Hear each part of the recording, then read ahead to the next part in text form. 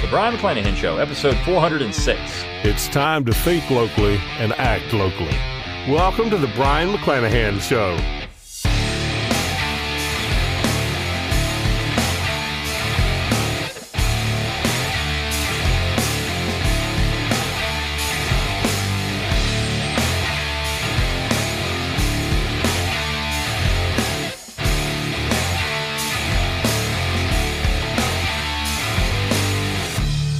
Welcome back to the Brian McClanahan Show. Glad to have you back in the program. Very glad to be here. Don't forget to follow me on Twitter, like my Facebook page, and subscribe to my YouTube page where you can watch this podcast. You can find all those social media accounts on my webpage, brianmcclanahan.com. That's B-R-I-O-N, McClanahan.com. While you're there, give me an email address. I'll give you a free ebook, Forgotten Founders, and a free audiobook of the same title read by yours truly.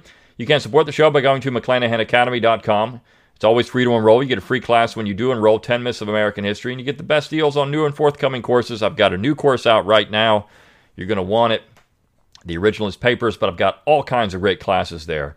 And every time you purchase one of those classes, you help support the show, keep this show free of charge. You can also go to brianmcclanahan.com, click on that support tab. You can throw a few pennies my way. You can get a book plate if you want one of my autographs of one of my books. I've got many of those as well. My latest is Southern Scribbling, 60 Essays in Defense of the Southern Tradition. You're going to want that book, and you can get your autograph if you get a book plate. You can also click on that shop tab at brianmcclanahan.com, get my logo and all kinds of cool stuff.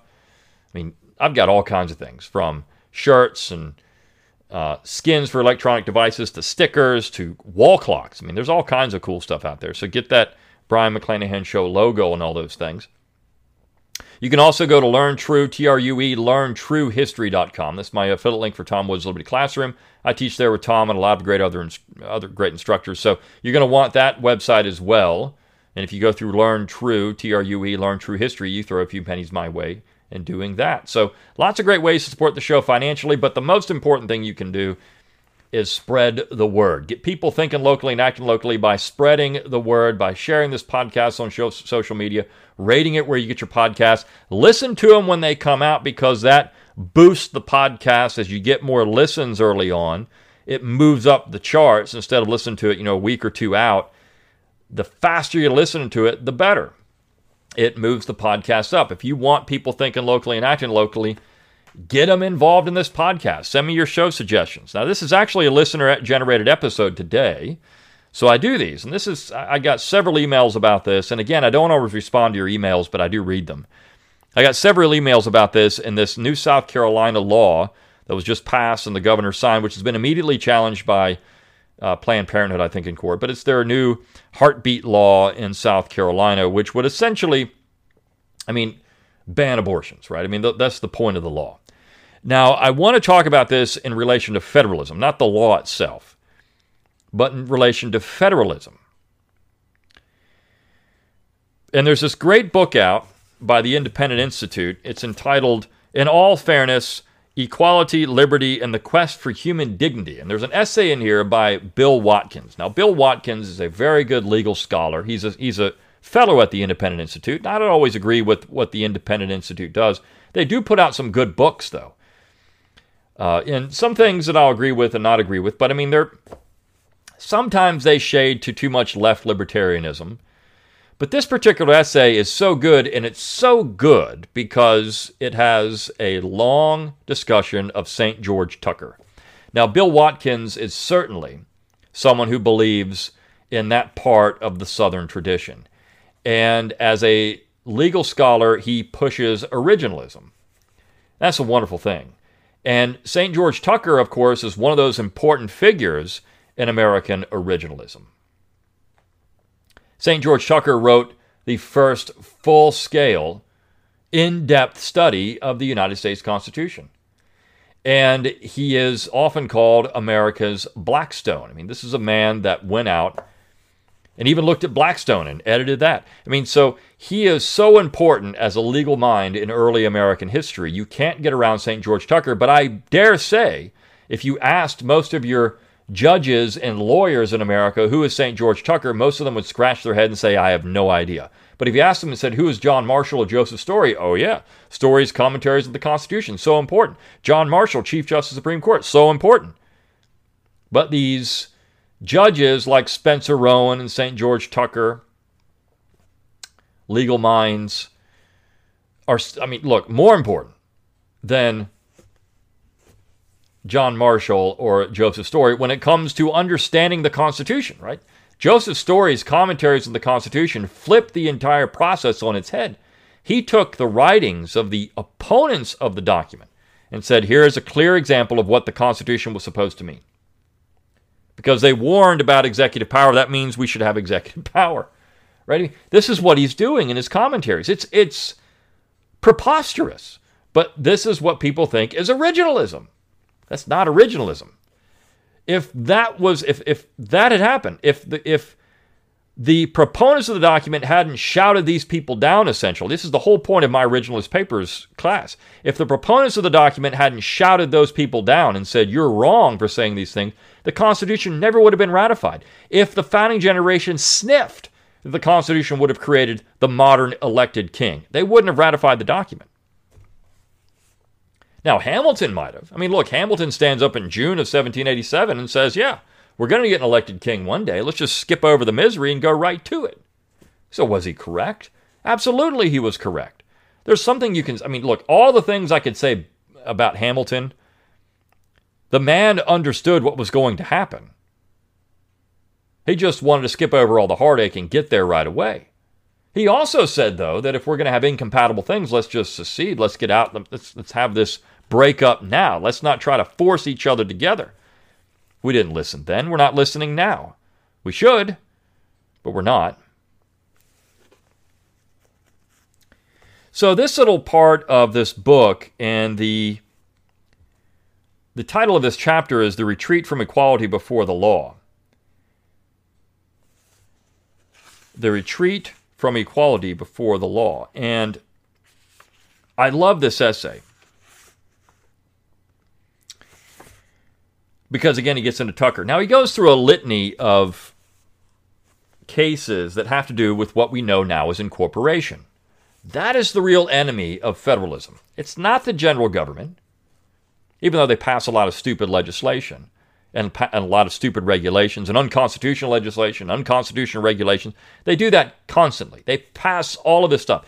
That, though, is not the real enemy of federalism in America. It's the federal court system. It's what Raoul Berger pointed out in Government by Judiciary. And we've had all kinds of people write about how dangerous the federal judicial branch is to liberty in America. And then, of course, you've got the left libertarians who think it's great. Incorporation is great because you can incorporate the First Amendment. You can make sure that the First Amendment now applies to all the states. The dirty little secret is that every state already has a so-called First Amendment in its state constitution. So if they want to bash the state government, just use the state constitution. There's no reason to incorporate. In fact, that was pointed out over and over again in the ratification process. We don't need a Bill of Rights because all the states already have one. If you put these Bill of Rights down, what you're saying, in essence, is that, well, we think the general government can infringe on freedom of speech. But it couldn't. It had no power to do it. This is what James Wilson consistently said. It had no power to do things that weren't specifically enumerated in the Constitution. When you go to this heartbeat ban, heartbeat law, essentially in South Carolina, I want the opponents of that law to point out where the general government has any authority to rule in this particular case. They don't. They're having to stretch the Constitution 6 ways to Sunday to figure it out. And that's the Roe v. Wade decision. It was a bad decision. It was a decision that didn't even fit with originalism. It didn't fit with anything. It was a political decision, and that's a dangerous decision. And so William Watkins in this essay gets into that. He starts talking about incorporation. Incorporation really is the enemy. It's the enemy of good government, and it's the enemy of nationalism, or I should say it's the proponent of nationalism. It's the enemy of federalism in America. Incorporation is the reason the general government thinks they can pass any law they want, and the states just have to deal with it, or that they can rule on all these different issues because, of course, they think they have complete control of state governments, because the Constitution then is supreme, and the Bill of Rights applies to everybody in the states. It does for federal law. I mean, there's no doubt about it. The federal government can't pass a law that bans free speech. The federal government can't pass a law that bans firearms. They can't. They'll do it, but they can't. And that's because of the Bill of Rights and the Constitution, by the way. But the states can do all of these things. In fact, when the Bill of Rights was ratified, there were 3 states in the North that had state-established churches. States could infringe on free speech. And when we had the sedition law in 1798, so egregious, opponents pointed out, well, yeah, I mean, the general government can't do it. The states can if they want to. The states can pass sedition laws, as long as it doesn't violate the state constitution. This is something I've been saying over and over again for now going on 5 years on this podcast. The states can do whatever they want as long as it does not violate the state Bill of Rights or state law. And as long as, I mean, there are certain parts of the Constitution, Article 1, Section 10, they can't violate. But that's it. The whole thing of secession, too. Secession's illegal in the U.S. Constitution. Where? Where does it say it's illegal? Is it a power that the states don't have? Is it in Article 1, Section 10, you can't leave the Union? Is that explicitly stated? If it's not explicitly stated, it's not illegal. It says they can't form confederacies, but that's why they're in the Union. But they can form confederacies if they're not in the Union, you see. It doesn't say they can't leave the Union. It's not a power denied by the Constitution to the states. So I want to go through this particular part of the essay. It's not a long part of the essay. About St. George Tucker, and because St. George Tucker is so important, I do cover St. George Tucker in my Founding Fathers class. I cover him in my American Constitutions class.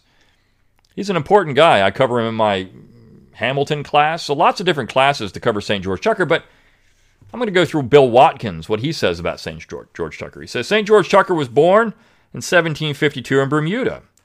In 1771, Tucker immigrated to Virginia and studied law under George Wythe. During the Revolutionary War, Tucker led an expedition to Bermuda that captured a large quantity of military stores that would later be used by George Washington's army. Tucker distinguished himself in battle and was wounded during the Yorktown campaign.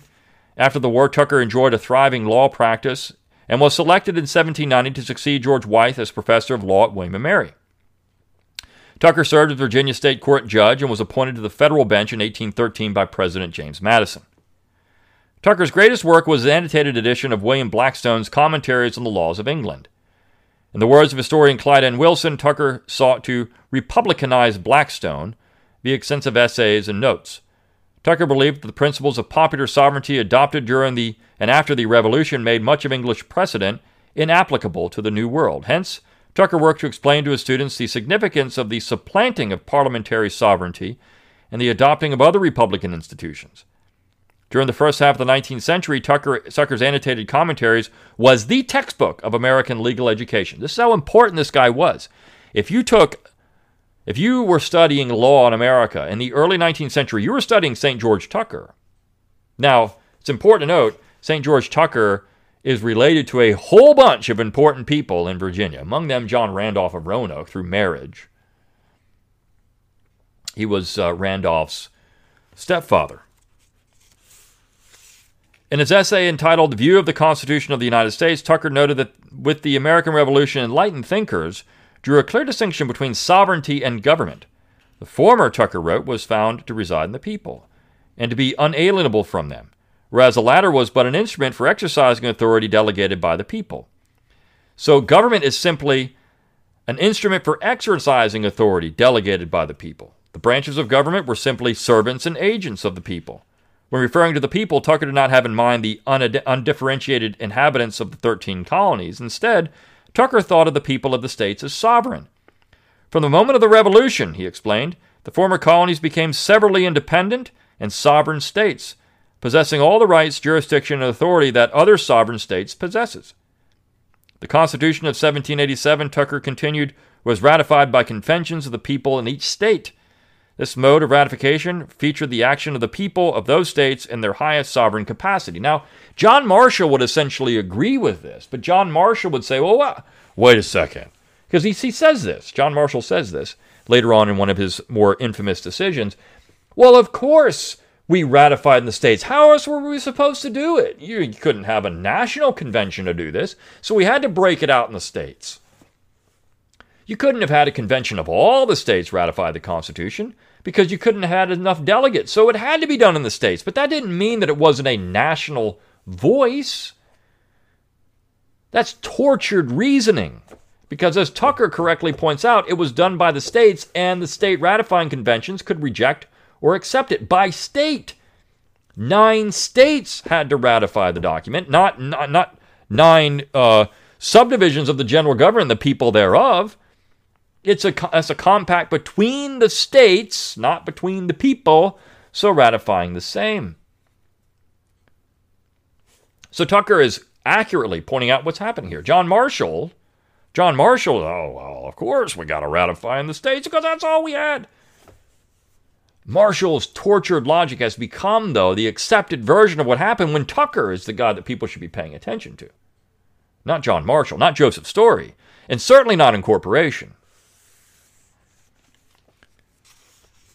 From this point, Tucker reasoned that the Constitution was a federal compact through which the sovereign and independent states united themselves together by perpetual confederacy, without each ceasing to be a perfect state.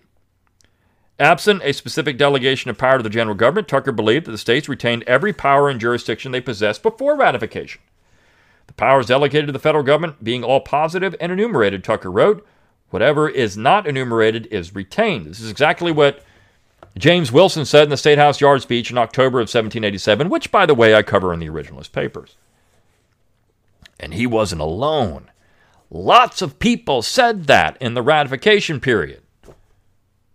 But we've lost that. Hopefully this podcast is helping resurrect that. But you got to get people listening. It will violate accepted maxims of political law for a sovereign state to be deprived of any power by implication. Tucker then offered his cardinal rule of constitutional interpretation. Quote, since each state, in becoming a member of a federal republic, retains uncontrolled jurisdiction over all cases of municipal law, every grant of jurisdiction to the Confederacy in any such case is to be construed as special, inasmuch as it derogates from the antecedent rights of the state making the concession.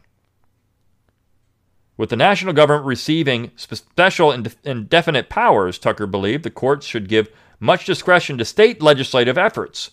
So what he's pointing out here is, look, everything which is not granted is retained. So if there's not a special and expressly enumerated power to the general government, that government has no power to do it. Now, when you go back to a lot of these things we're talking about here, the general government having a negative over state law, Tucker would be completely against that, because nowhere in the Constitution does it give the general government to legislate on things like marriage, for example, or a host of other social issues, including this heartbeat bill. It wouldn't have any jurisdiction. Zero to Tucker. Zero. Now, on the other hand, it wouldn't have any jurisdiction over, say, drug laws either. States can do that. And the left has been completely willing to flaunt federal authority. We're just not going to agree with it. We're going to flaunt our own power. We're going to make sure that we don't abide by the DEA. They're completely willing to do it. But if the right tries it in certain areas, well, you can't do that. You see, this is the hypocrisy of federalism in America. And the right gets upset with, you can't do these things. We got the DEA. We have federal drug laws. You can't do these things. The left is just willing to take the stand, and the right usually isn't. The flip side of the coin was strict construction of federal powers, the sum of which all appears to be, Tucker wrote, that the powers delegated to the federal government are, in all cases, to receive the most strict construction that the instrument will bear, or the rights of a state or of the people, either collectively or individually, may be drawn into question. Absent this rule of construction, Tucker feared that the gradual and sometimes and perceptible usurpations of power will end in the total disregard of all the Constitution's intended limitations. Well, he was 100% correct. There's no limitation by the Constitution on federal power anymore. That's Joseph Story. That's John Marshall. They've done it. It's Alexander Hamilton. This is what they wanted. The Constitution doesn't limit power anymore. Because of his belief in popular sovereignty, Tucker was a proponent of judicial review, i.e., the power of the courts to review decisions of other departments of government. However, Tucker believed that judges should not strike a legislative enactment unless the measure was at an irreconcilable variance with the Constitution.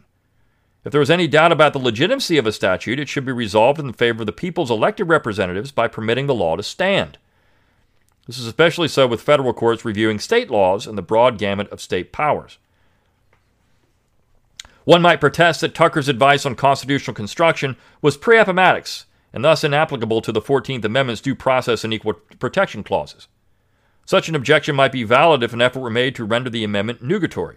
However, so long as one keeps in mind that the purpose of the 14th Amendment, nothing in Tucker's formula of construction offends. The Supreme Court, when first considering the Civil War amendments in the early 1870s and the slaughterhouse cases, correctly noted that one pervading purpose was found in all of them.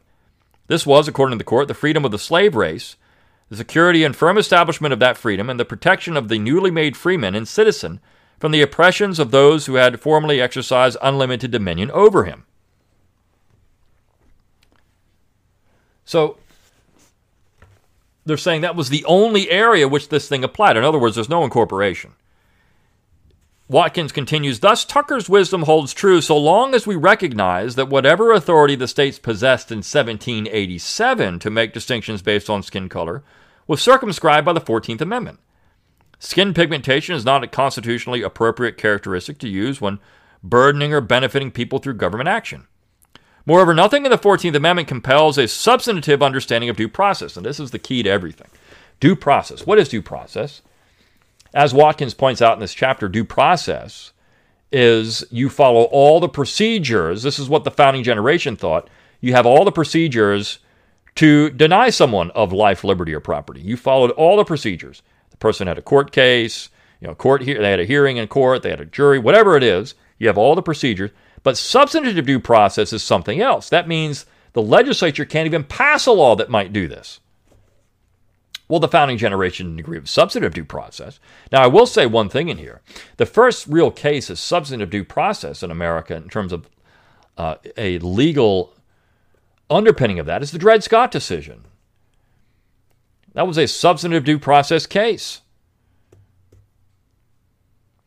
And so he says it was something else, but I mean, that's where we have substantive due process. And it's dangerous. Because this is what the left uses to ensure that states cannot pass laws that do these things. But as long as the person is legally given all the procedures, well, then they can be denied these things. Tucker examined the Fifth Amendment's due process clause in his views of the Constitution, and instructed that due process is by indictment or presentation of good and lawful men where such deeds are be done in due manner, or by writ original of the common law. Tucker further stated that due process must then be had before a judicial court or a judicial magistrate. Due process is procedural and nothing more. There's no substantive due process, it's all procedural. Did you have a court date? And then, of course, the courts can review were things appropriately handled there. Applying Tucker's wisdom to equal protection analysis would end the judicially created three tiers of scrutiny. I'm not going to get into what Watkins talks, getting into the legal weeds there, but certainly you're saying there's no substantive due process anymore. Courts would continue to closely review state laws that distinguish between citizens based on race. Any law reminiscent of the black codes, for example, or modern efforts at affirmative action would be presumptively unconstitutional because of absent some compelling state justification. So he's saying anything that's based on race, if you follow Tucker, would all be unconstitutional. In other words, critical race theory would be unconstitutional, black codes would be unconstitutional, affirmative action would be unconstitutional, all of it would be unconstitutional because you're using race as a litmus test. And he's right. In fact, I've seen that there's a group out that's trying to put forward some legal challenges to critical race theory being based on civil rights acts. Because it is. I mean, it's a violation. If you took out any of the language in that and replaced it with a minority group, well, this stuff would be completely panned. But because it's not, it isn't. This is the sad thing about it. But for all other classifications, something akin to the Railway Express analysis will be the norm. So long as the matter regulated is within the state's traditional authority, i.e., outside of those powers delegated to the federal government, and the classification rationally furthers in some manner the state's goal, then the federal courts must adopt the law. In our examples dealing with firearm ownership and driving privileges, common sense and Railway Express reveal no constitutional infirmity. The classifications are not based on race, reasonably differentiate between citizens, and bear a fair relation to the objects of public safety and highway safety. Arguments could be made that say only individuals convicted of violent crimes should be prohibited from possessing firearms.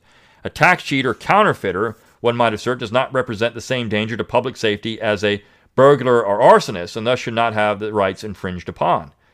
While this is a valid point, it is a point to be made and considered in a legislative rather than a judicial arena.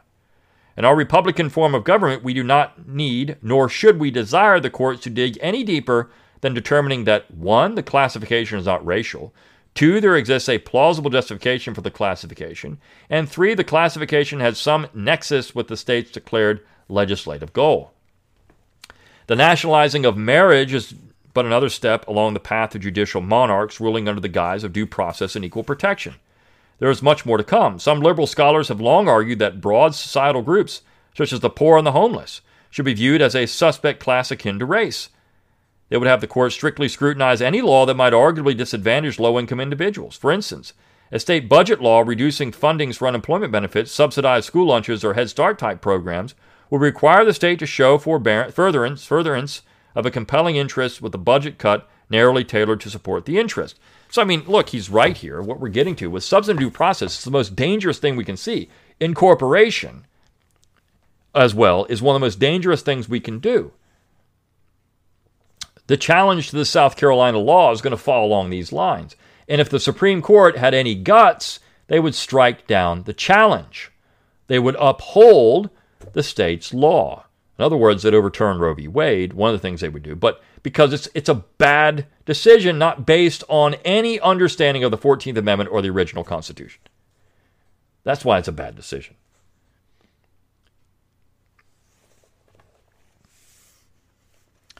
Archibald Cox, writing in the mid-1960s, noted that once loosened, the idea of equality is not easily cabined.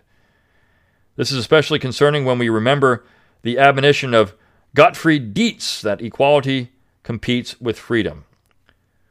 Through modern due process and equal protection jurisprudence, the courts have stretched the 14th Amendment beyond the limited objectives of its framers and has made itself, in the words of Justice Harlan, a super legislature. We have what Hayek would recognize as a teleocratic, purpose-driven judicial system rather than a nomocratic, law-governed one. The purpose, of course, is animated by a sense of egalitarianism incongruent with a understanding of equality before the law, a libertarian or Hayekian understanding of before the law. For instructions in judicial modesty, we should turn to the American Blackstone. In Tucker's work, we find constitutional first principles and proven rules of construction. In light of the broad powers remaining with the states, our laboratories of democracy, state laws should not be struck absent of an irreconcilable variance with the 14th Amendment's plain language and certain purpose. Applying Tucker's constitutional insights, jurists should humble themselves and abandon the making of policy. Constitutionalization of prevailing sentiments renders our system inflexible and precludes a vigorous democratic debate in which the people can be persuaded of the righteousness of new ideas and the wrongness of old ones and make the necessary reforms in accordance with the rule of law. Great essay, and the book is very good. There's another essay in there by Jason Morgan, who's also one of my favorite writers, a libertarian, actually a professor in Japan. He's very good.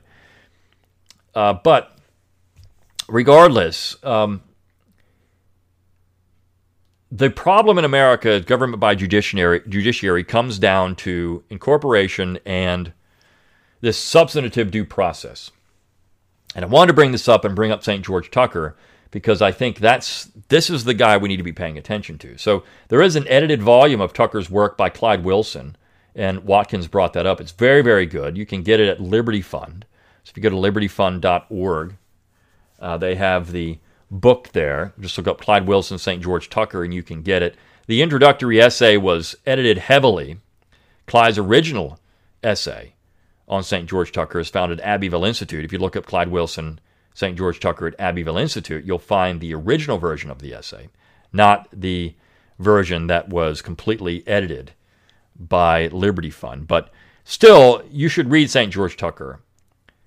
And if you do, you won't walk away from those works with a nationalist view of the Constitution. And I think Watkins has done a tremendous job here showing that the 14th Amendment should not be interpreted to present substantive due process or incorporation. All right. We need real federalism. That's thinking locally and acting locally. I'll see you next time on the Brian McClanahan Show. See you then.